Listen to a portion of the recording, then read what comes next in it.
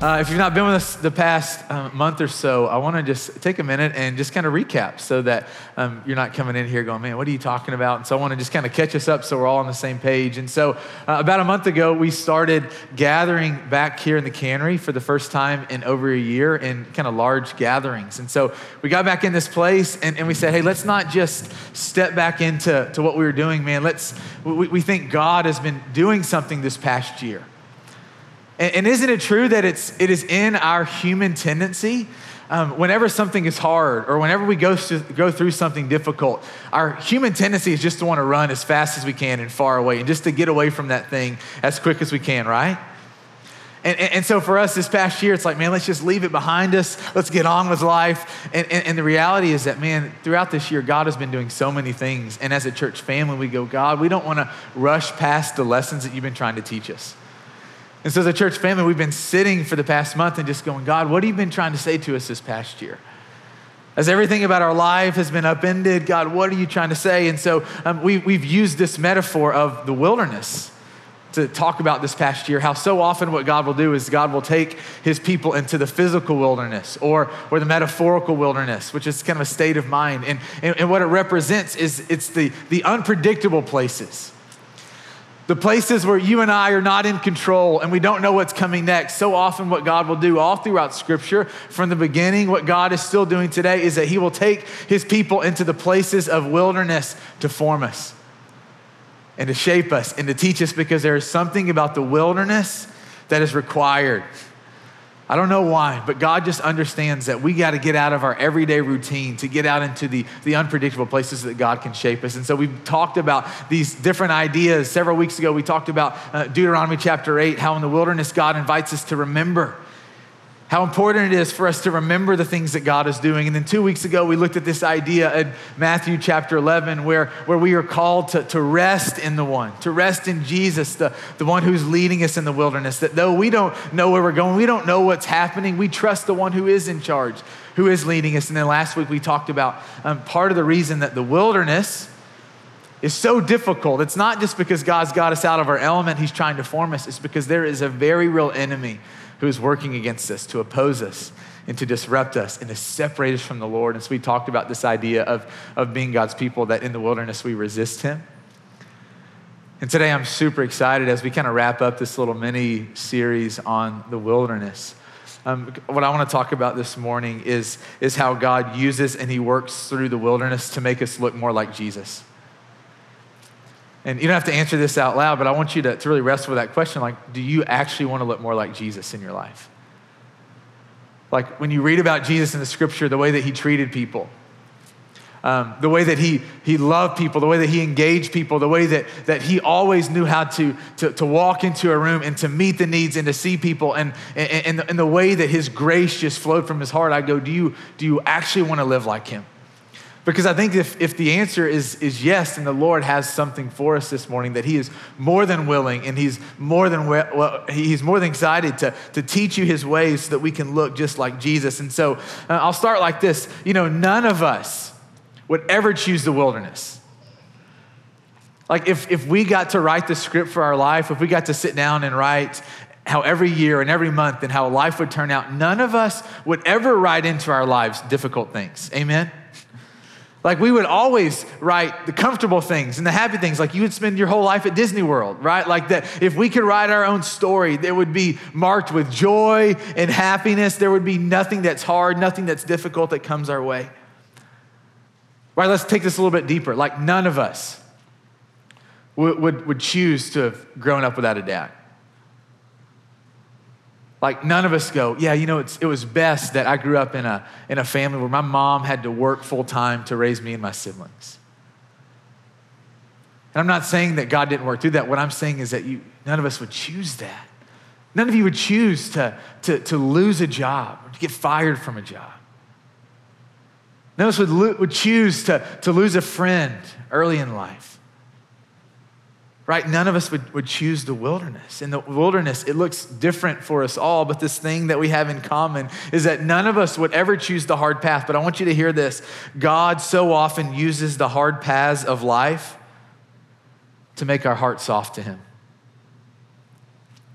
That God often uses the hard paths in our life to soften our hearts to him and to people, to make us like him. Have you ever noticed how it's not the easy and the comfortable that shape us most? That if you look back on your life, you go, man, the things that have shaped me most deeply, that impacted most deeply, were some of the hardest things.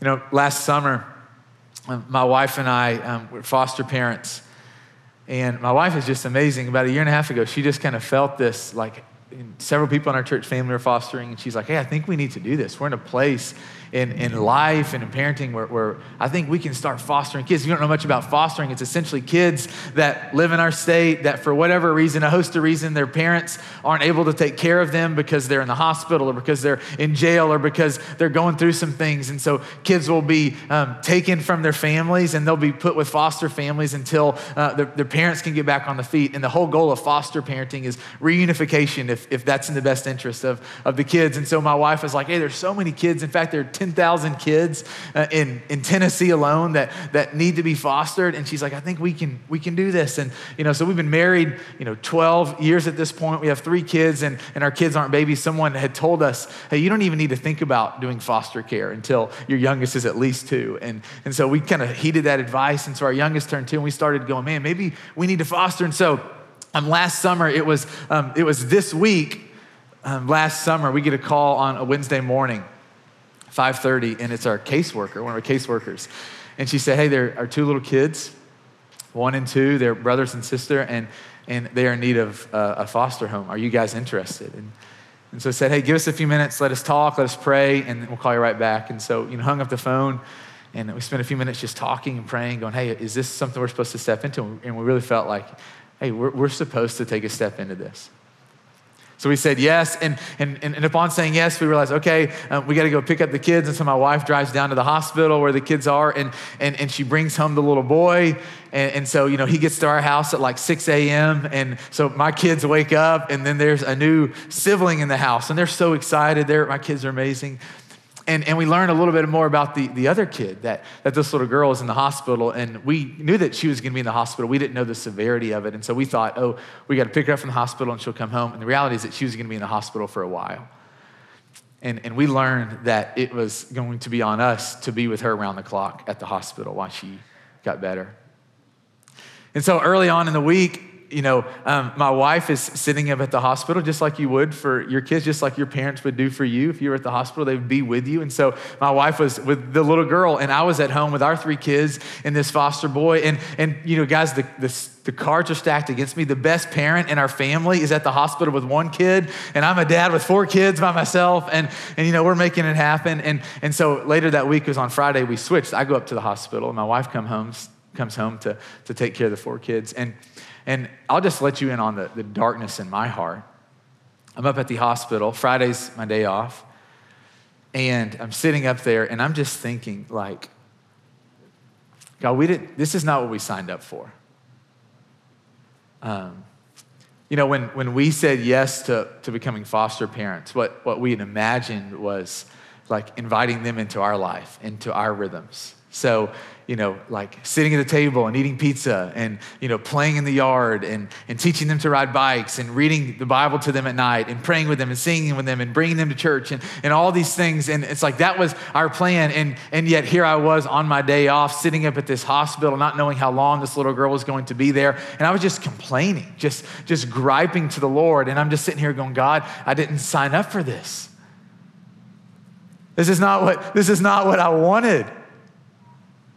And I just felt the Spirit of God say in my heart, and this little girl didn't sign up for this. Like, this is not what she wanted. I was so convicted. And, the little girl gets better. She comes home. We have these kids for 3 months. And I'm telling you, it's probably the hardest 3 months of my life.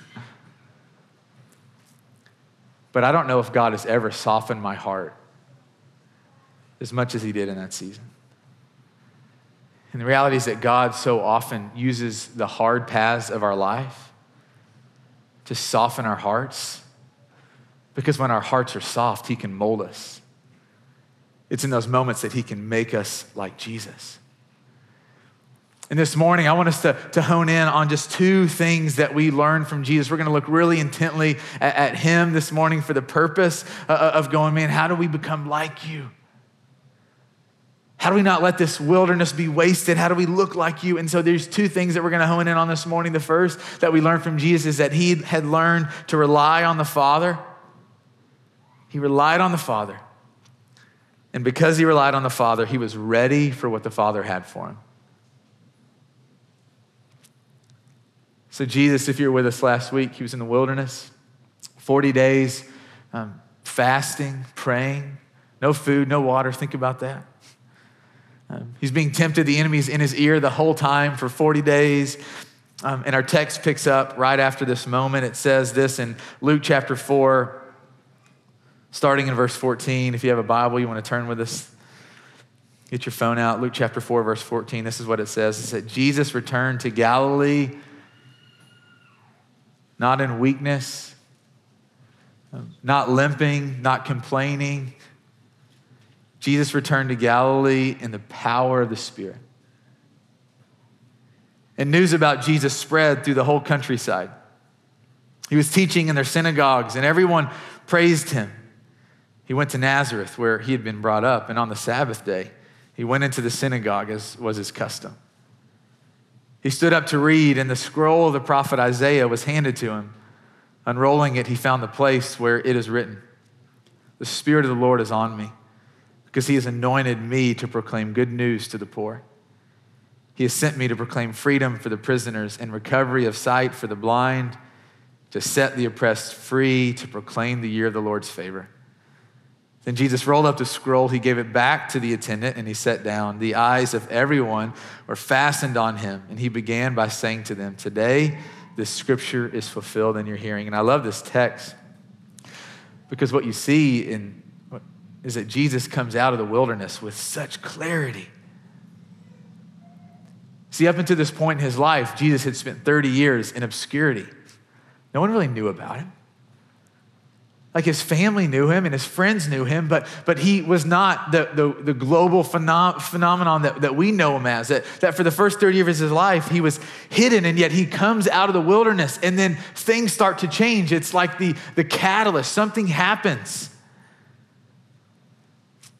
Crossing over from the wilderness, he's ready to step into what God has for him.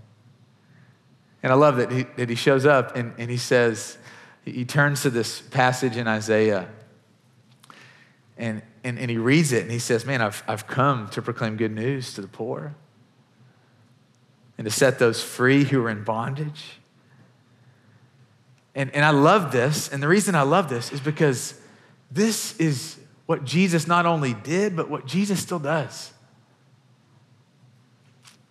You see, we don't know a whole lot about the first 30 years of his life. We don't know what he's going to do, and we're going to be talking about that in just a minute. But what we do know is after this moment in the wilderness, that Jesus just starts setting people free in all kinds of ways. I mean, you read the very next story in Luke chapter 4, and Jesus is driving out the demonic in people, and you keep reading, and he's feeding the hungry, and he's speaking identity to people, and he's bringing life and forgiveness and grace wherever he goes. And I love it because what you see Jesus proclaiming in Luke chapter 4, the reason that he's come, we've experienced in our lives.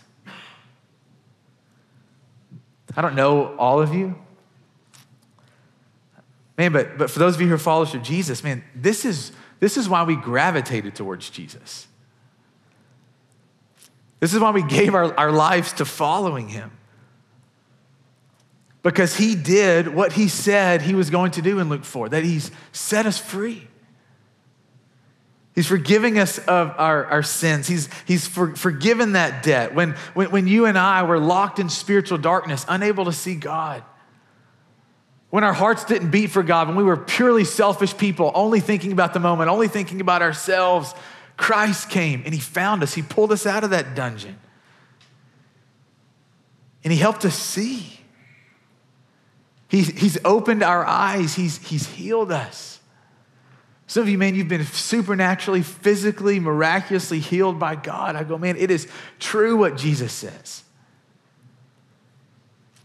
I love that the scriptures say that Jesus came out of the wilderness in the power of the Spirit.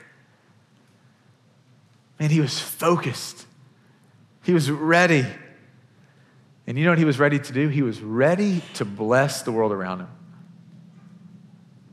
He was ready to step into what God had for him.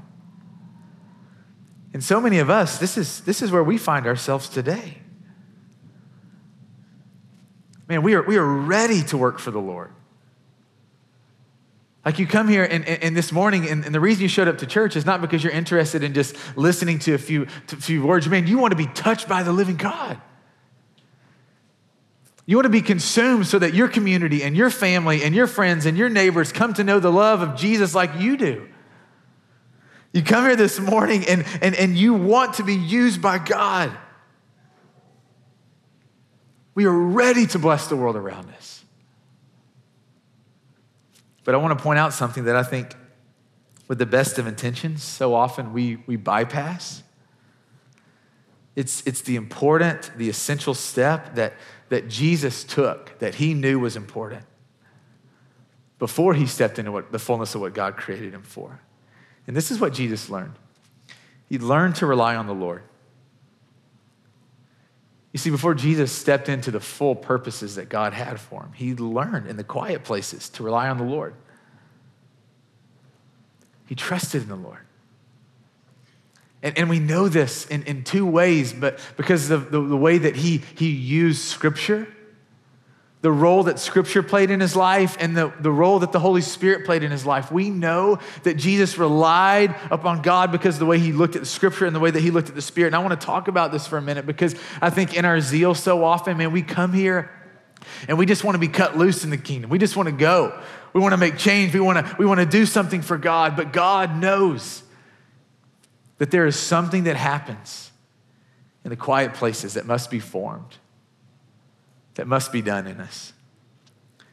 Yesterday, my wife and I, my father-in-law, we ran in this little 5K, this little race, and it was a lot of fun. And, my kids they did like a little 1 mile run afterwards. And before the race, they were asking us, they're like, who's going to win this race?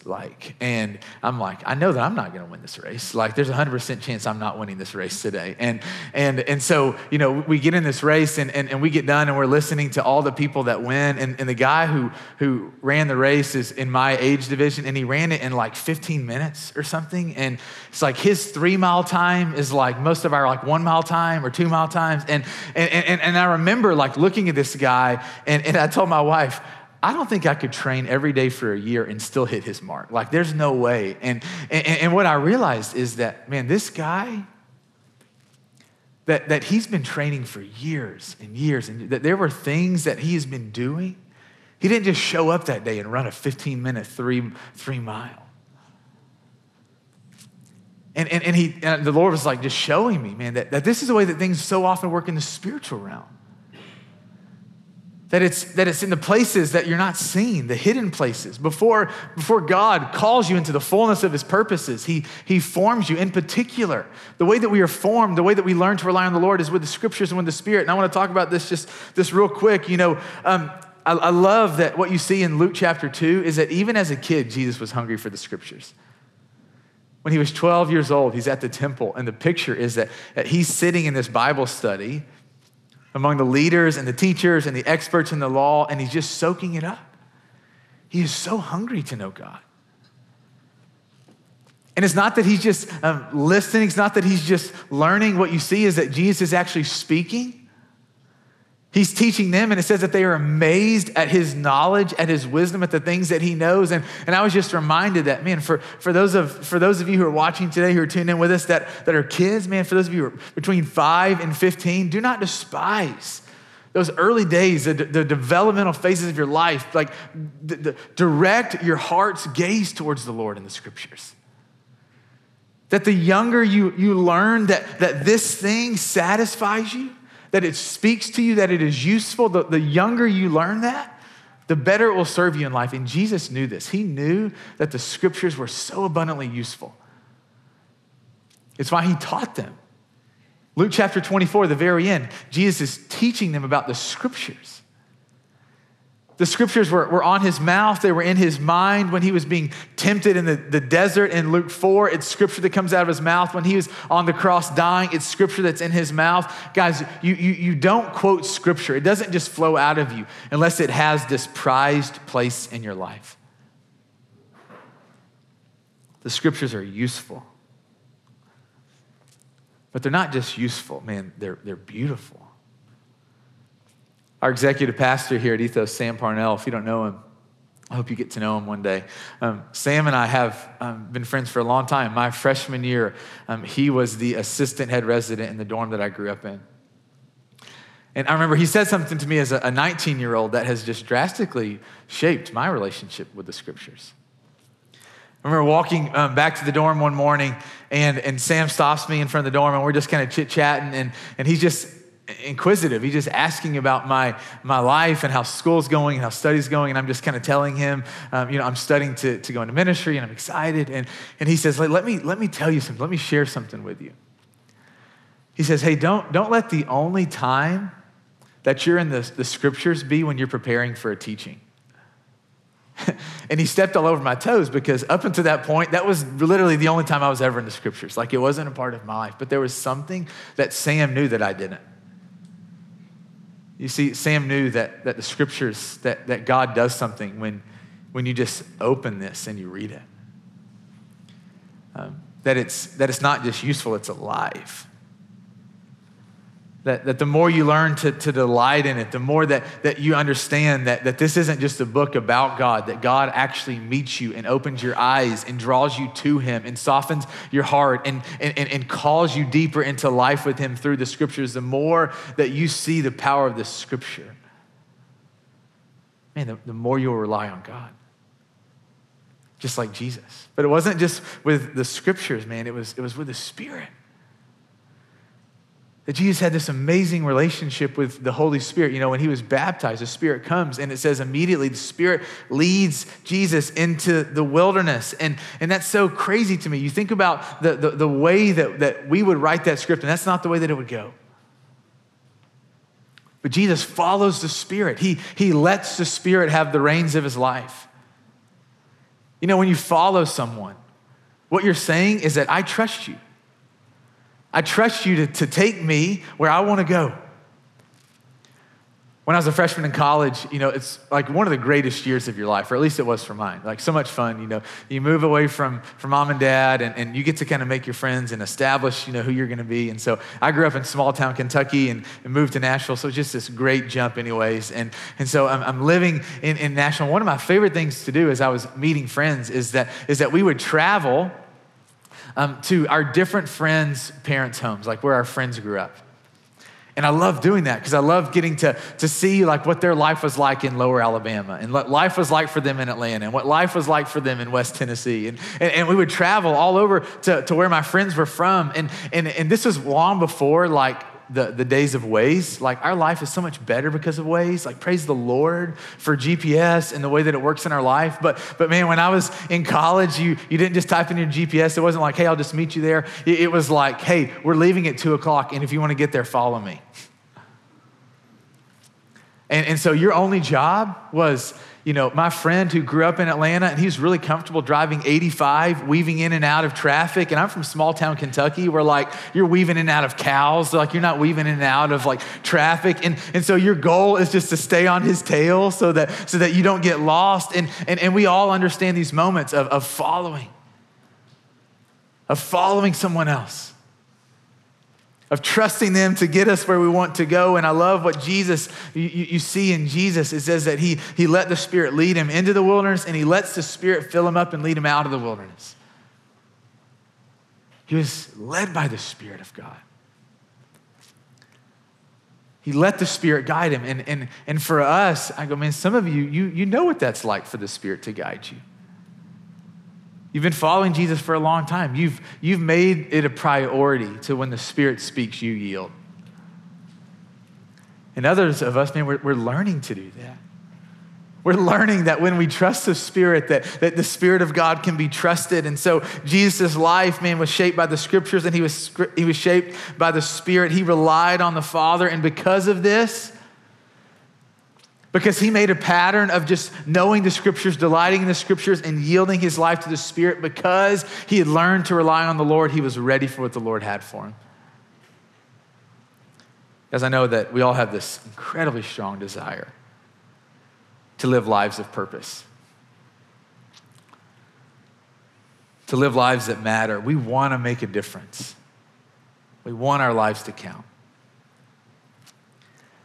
And my encouragement to us is, do not underestimate what God is doing in you and through you. Man, as you learn to rely on the Lord in the quiet places, in Scripture and the Spirit, don't underestimate what God is forming in you and doing you as you read this and you obey it. You know, I love the way that Jesus ends Matthew chapter 7. He says that every person who hears this and puts it into practice is like a wise man who built a house on the rock, that the storms came and the house stood. Don't underestimate the strength, what God is doing in your heart through the mundane, just day in and day out. In some moments, you read the scriptures and it just resonates and it just rocks you and you're ready to share it and obey it. And there are other days that it just feels like a discipline. And I tell you, do not underestimate what God is doing in your heart, what God is preparing in you for the purposes that he has for you. Don't underestimate what God's doing in your life, in the scriptures and in the Spirit. I love 2 Corinthians chapter 3, verse 18. It's one of my favorite verses in all the Bible. And this is what it says.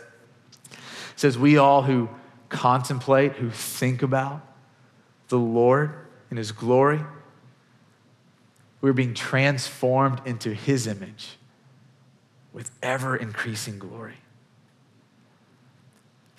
Guys, the more we think about Jesus, the more we look at his life, at the model, at the example that he set, the more we become like him, the more we're becoming transformed to look just like him, to love just like him.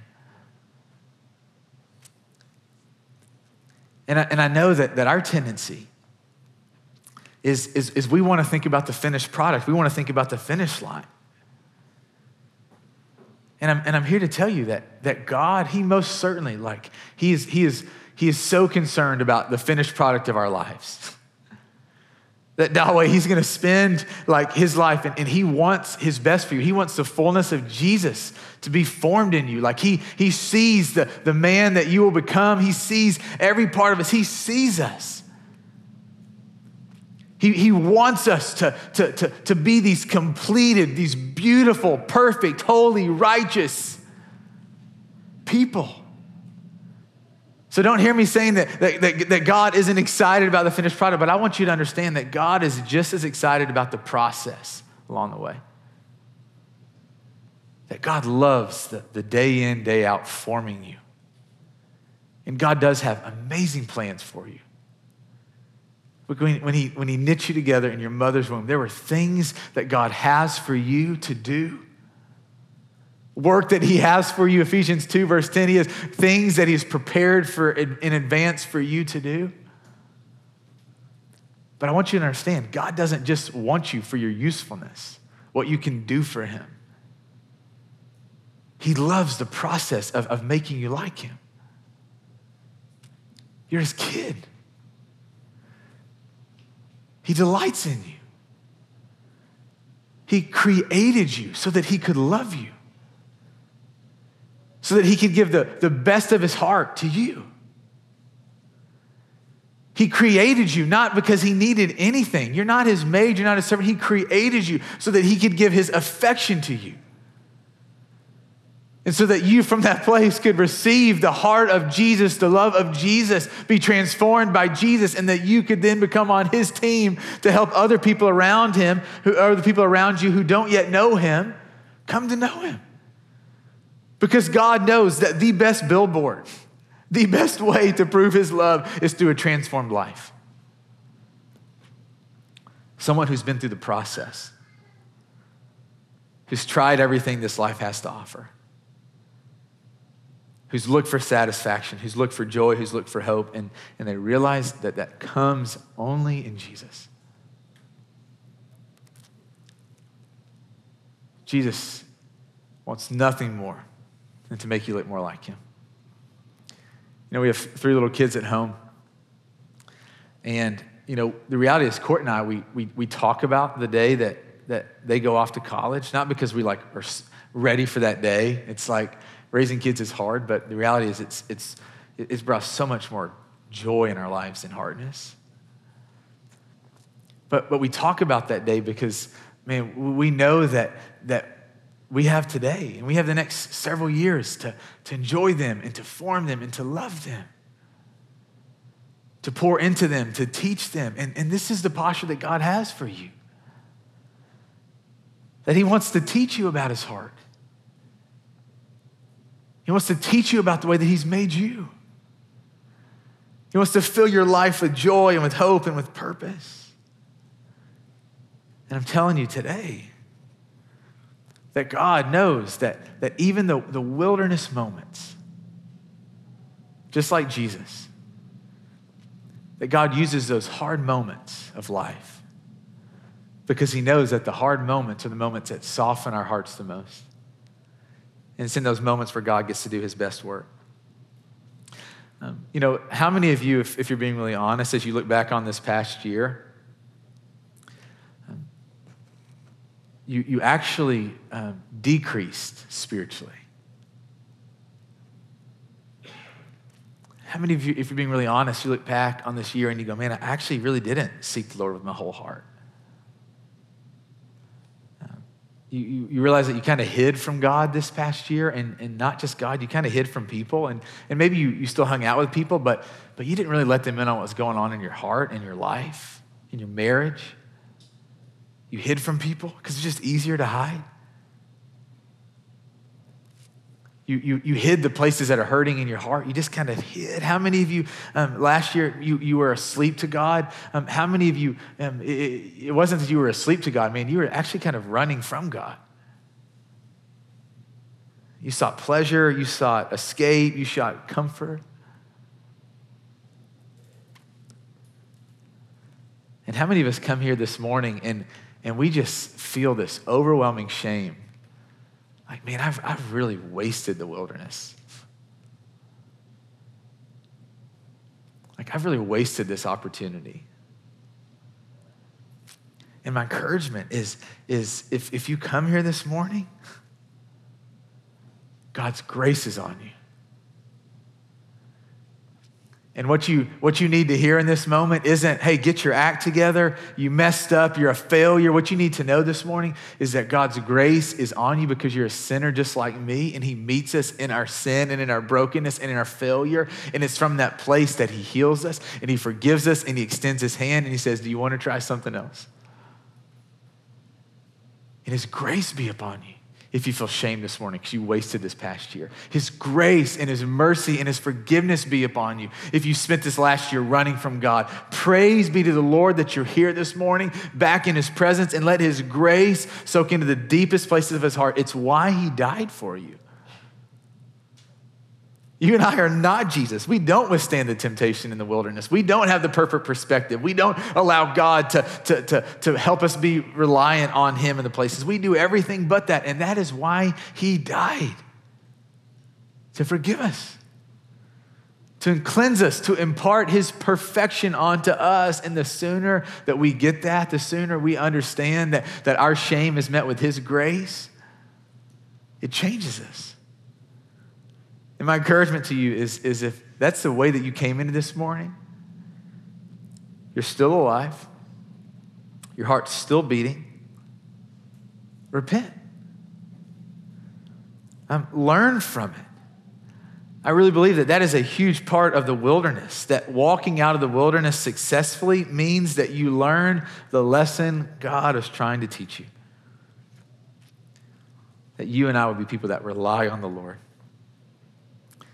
You and I become people that are ready for the things the Lord has for us. And so I don't know where you are in your journey this morning. I do want to encourage you to take a step with the scriptures and take a step with the Holy Spirit. And some of you, man, you're in the scriptures every day. It has become this thing that just satisfies you. And I'm so thankful that some of you are there. Others of you, man, you're in the process. You maybe read the Bible once a month or you read it and then you just don't understand it. And I'm telling you, the Bible is hard to understand and it's complicated. I've been reading this thing basically since I was 20 years old, and there's still so many questions I have. So you're never going to become a master of it. But what I want to tell you is that God will meet you in it. Open your life. Start creating space every day just to be in the Word. Dave gave us a handout last week of 43 different passages of Scripture. If you're looking for a place to start there. You can find that on our website, the bottom of our website, on our blog, that there are 43 passages of Scripture. And just go through and read those. Start there. Pick a gospel. Pick the Gospel of Luke and just read through it. Take a step with the Scripture. Take a step with the Spirit. Some of you follow the Holy Spirit really well. You're so in tune to the Spirit. You've created an ear for listening and responding to the Spirit. And others of us, man, we're learning. It's like we were on training wheels. Or some of you, man, you've never even taken a step with the Spirit. And I want to just give us something to try this week as a way to start letting us be led by the Holy Spirit. And so this is what I want to invite you to do. At some point, every day this week, just ask God. Ask him in prayer, God, will you put one person on my heart that needs to be encouraged today? And then ask the Lord, God, what do you want me to share? And I just encourage you just to try it. Like I know when we are invited to do things like this, all kinds of things come up. Just put those feelings aside and just try it. Ask God, will you put someone in my life that needs to be encouraged today? And then pay attention to who God puts in your path, who God puts in your mind. Ask God, what do you want me to share with them? And share it with them. Just try it. Take a step with the Holy Spirit. Some of you, man, you've been following the Spirit for a while and you go, I want more. I want to learn to be more reliant on the Holy Spirit. I want to be developed in this place so that I'm ready to step into the fullness of what God has for me. And in our staff several years ago, we went through this workbook called Experiencing God. And it's by Henry and Richard Blackaby. And it's just this amazing, it's like a 13 or 14 week study. And it's meant to be done in community. And I'm telling you, if you want to become more aware of what God is doing in you and around you, take a step in this with your community. Just someone from your friend group go, you know what? I'm going to lead this. I'm going to do it. Be a leader. Step up. Don't be a follower. You've been a follower your whole life. Lead. Take a step if you're serious about wanting to create a place in your heart for people to take a step with the Spirit. If you want to be more hungry to learn to follow the Holy Spirit like Jesus, take a step. Take a step. God loves to use you. He will use you, but he wants to form you. Here in just a minute, we're going to take communion, and I love that we get to do this every week, that we take a few minutes and we just process. We just share what God is doing. So we're going to put a question up on the screen that's going to go up for us to process together. And there are going to be two questions, and you can answer one of the questions, or if you have time, both of them. But I encourage you to circle your chairs up with the people that you came with. If you're in a living room, man, to spend some time talking through this. And on the back end of communion, you're going to have a time for you to come back in and worship with us. And so if communion is going really well, man, you can keep talking about it. But this is a question that I want you to wrestle with, man. What are the things you are currently relying on the Lord for? You know, so many of you really are. You're relying on the Lord for some things. And I want you to name those and be able to say, you know what, God, you have done a work. The second question is, what are the things that you want to rely on the Lord for? Maybe you go, man, I'm not relying on the Lord for my future or with my finances or in this relationship, or I'm not relying on the Lord for my daily bread, whatever it is. Where do you want to rely on the Lord? And so we're going to take the next 5 or 6 minutes. I'm going to encourage you right now. Tom's going to play for us. Circle up your chairs. We're going to throw the question up on the screen, and then I'll call us back in a few minutes into a time of worship. Sound good? Awesome.